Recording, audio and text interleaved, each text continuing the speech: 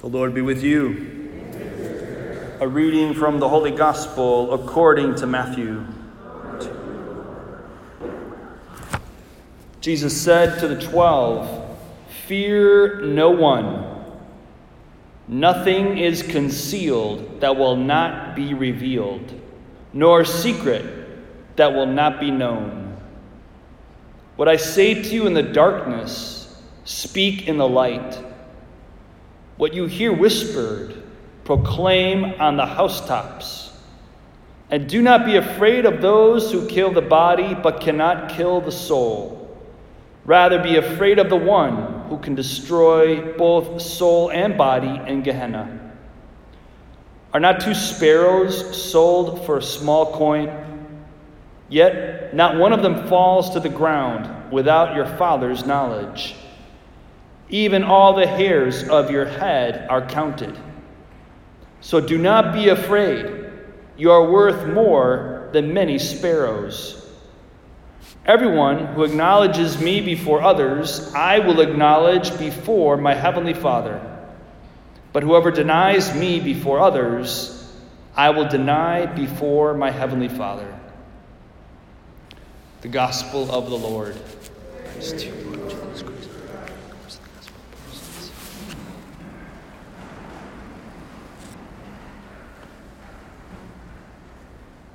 I have a lot going through my mind and on my heart tonight, as I said, because it's Saturday dedicated to the Immaculate Heart of Mary. It's Father's Day weekend. And we have a very clear theme that runs through these readings today. Namely, be not afraid. It's probably the most popular or the most frequently used phrase in the scriptures. Be not afraid. Do not be afraid. Fear no one. Did you not hear the Spirit speak to you as you heard that today? Nothing is concealed that will not be revealed, nor secret that will not be known. I know that there has been a lot of anxiety, and there probably still is a lot of anxiety in society these days. But God doesn't want us to be afraid. Yes, we have to be prudent, take certain precautions, but God does not want us to be afraid of anything or anyone. What do you think of that? Easier said than done, right? Why do we get afraid? What are you afraid of? That's a really good question. That's a good one to bring to prayer. What are you afraid of? And then ask yourself, well, why am I afraid of that? Bring that to prayer. Because the Lord definitely wants to take away your fear. Are we naturally going to be afraid of certain situations? Of course. Whenever there is a certain level of uncertainty, there's going to be a natural kind of anxiety about that. But that shouldn't stop us from acting, from speaking, from praying, from hoping. I was saying last week at this other parish where I was at that I think the devil would have us believe that everything is falling apart right now. I don't watch the news anymore. I think it's too toxic. But I glance at headlines and I hear, of course, a lot of people talk to me about the news and about what's going on. And my take on it is that the devil would certainly have us believe that everything is falling apart or going to hell in a handbasket, as we say. But it's because he knows that his time is short. And really short. God is going to turn the tables on him very soon, and he knows it, and he's scared, and that's why he is stirring the pot so violently. I was on a Zoom meeting with several other priests, about 9 priests, and this one gentleman who ministers to priests all over the country.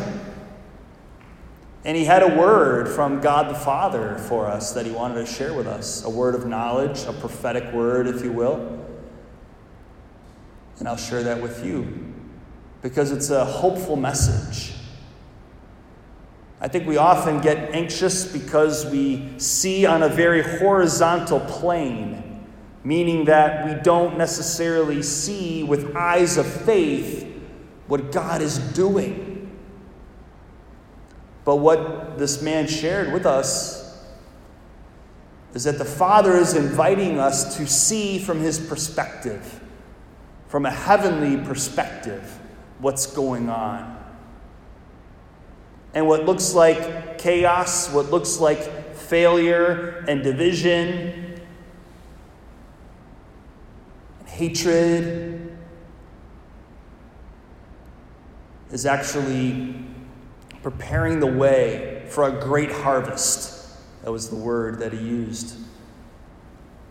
The harvest is abundant. There is an abundant harvest that God is ready to take in, with all of you involved in that process. You are the laborers. And so you have to prepare yourself, as you're doing by being here tonight. Continue to pray, continue to hope, continue to trust in divine mercy. God is about to do something great. I don't know if it's going to happen tomorrow or next week or even next year, but soon enough. Soon enough. God's ways are not our ways. His timing is not usually our timing, right? But God is inviting us to really keep praying and trusting and hoping. Because as we read in that first reading, which is one of my favorites, God is with us like a mighty champion.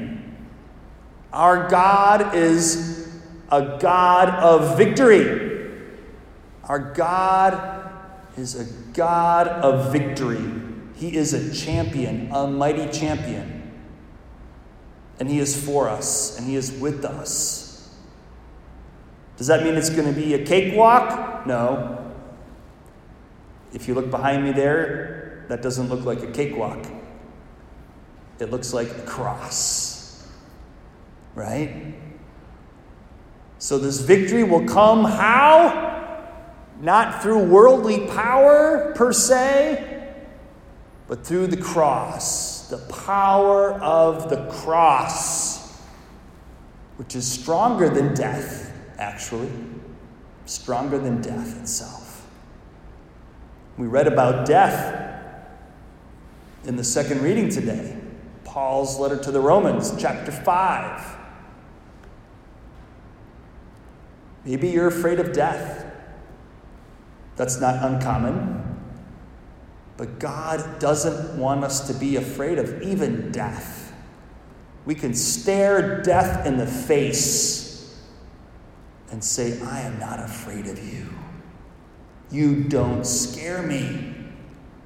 Because I know my Redeemer lives, and I shall rise with him. If I've been buried with Christ in baptism, as Paul says, I will also rise with him. So what do I have to be afraid of? And today, we honor the Immaculate Heart of Mary. When she appeared in Fatima, now over 100 years ago, she predicted certain things would happen, but she said, in the end, my Immaculate Heart will triumph. My Immaculate Heart will triumph. Again, victory. Mary prophesied victory. Now it's been 101 years. You might be asking yourself, well, okay, Mary, it's about time. Well, I think that time is coming soon. And she is inviting us to fight with her. And what is Mary's preferred weapon? The rosary. All right. So I invite you all to take up arms with our heavenly Queen and with St. Michael to fight the good fight, as St. Paul would say. To fight with faith and with hope and with love. St. Paul reminds us in his letter to the Ephesians that we don't fight a war against flesh and blood. I know there's a temptation to watch the news and to say, oh, that guy, he's our enemy, or that lady, she's our enemy. I can assure you, he is not your enemy, she is not your enemy. The enemy is Satan and his minions, the fallen angels, the princes of darkness. That's your enemy. And you don't defeat that enemy by complaining. Let me repeat that. You don't defeat that enemy by complaining. You defeat that enemy through prayer and through love. We are defeating him by being here this evening. You will defeat him when you go home by being kind to one another, by speaking the truth in charity to one another, by being compassionate and patient with one another, by leading others to Christ through your good example. And Mary wants to help us do that more than anybody. So let us put our lives in Mary's hands once again tonight. And let us crown her the queen of our families and of this parish. And this weekend is Father's Day weekend. Dear fathers, dear men of this parish, of this community, God is calling you. God needs you to rise up and to be men of faith. To be men of faith. Not to be afraid, not to complain, but to take action. God needs you to take action, to put your money, to put your time, to put your talent where hopefully your mouth is. Speaking the word of God with boldness. God is calling you. Listen. Listen to his voice. He wants to lead you and guide you. He wants to strengthen you. You haven't disqualified yourself. No matter what you've done, no matter what has happened to you, God is calling you to be a man of faith, to be a man of action. Let's pray for our fathers. Let's pray for our spiritual fathers, and let's pray for our fathers in our families. For the fathers of families, that they can be spiritual leaders in their families, that they can lead their wives and their children to follow in the footsteps of St. Joseph, the worker, the man of faith, a humble man, a hard-working man, and a man of faith, a man who is humble, a man who is loving and tender and kind and generous. These are the kind of men we need. These are the kind of men that God is looking to step up, to take action in this time, in this critical time in salvation history. So let's put all of this in our Heavenly Father's hands. Our Father, who is a Father like no other. He is a Father who feels good about each and every one of us, his children. God feels good about you.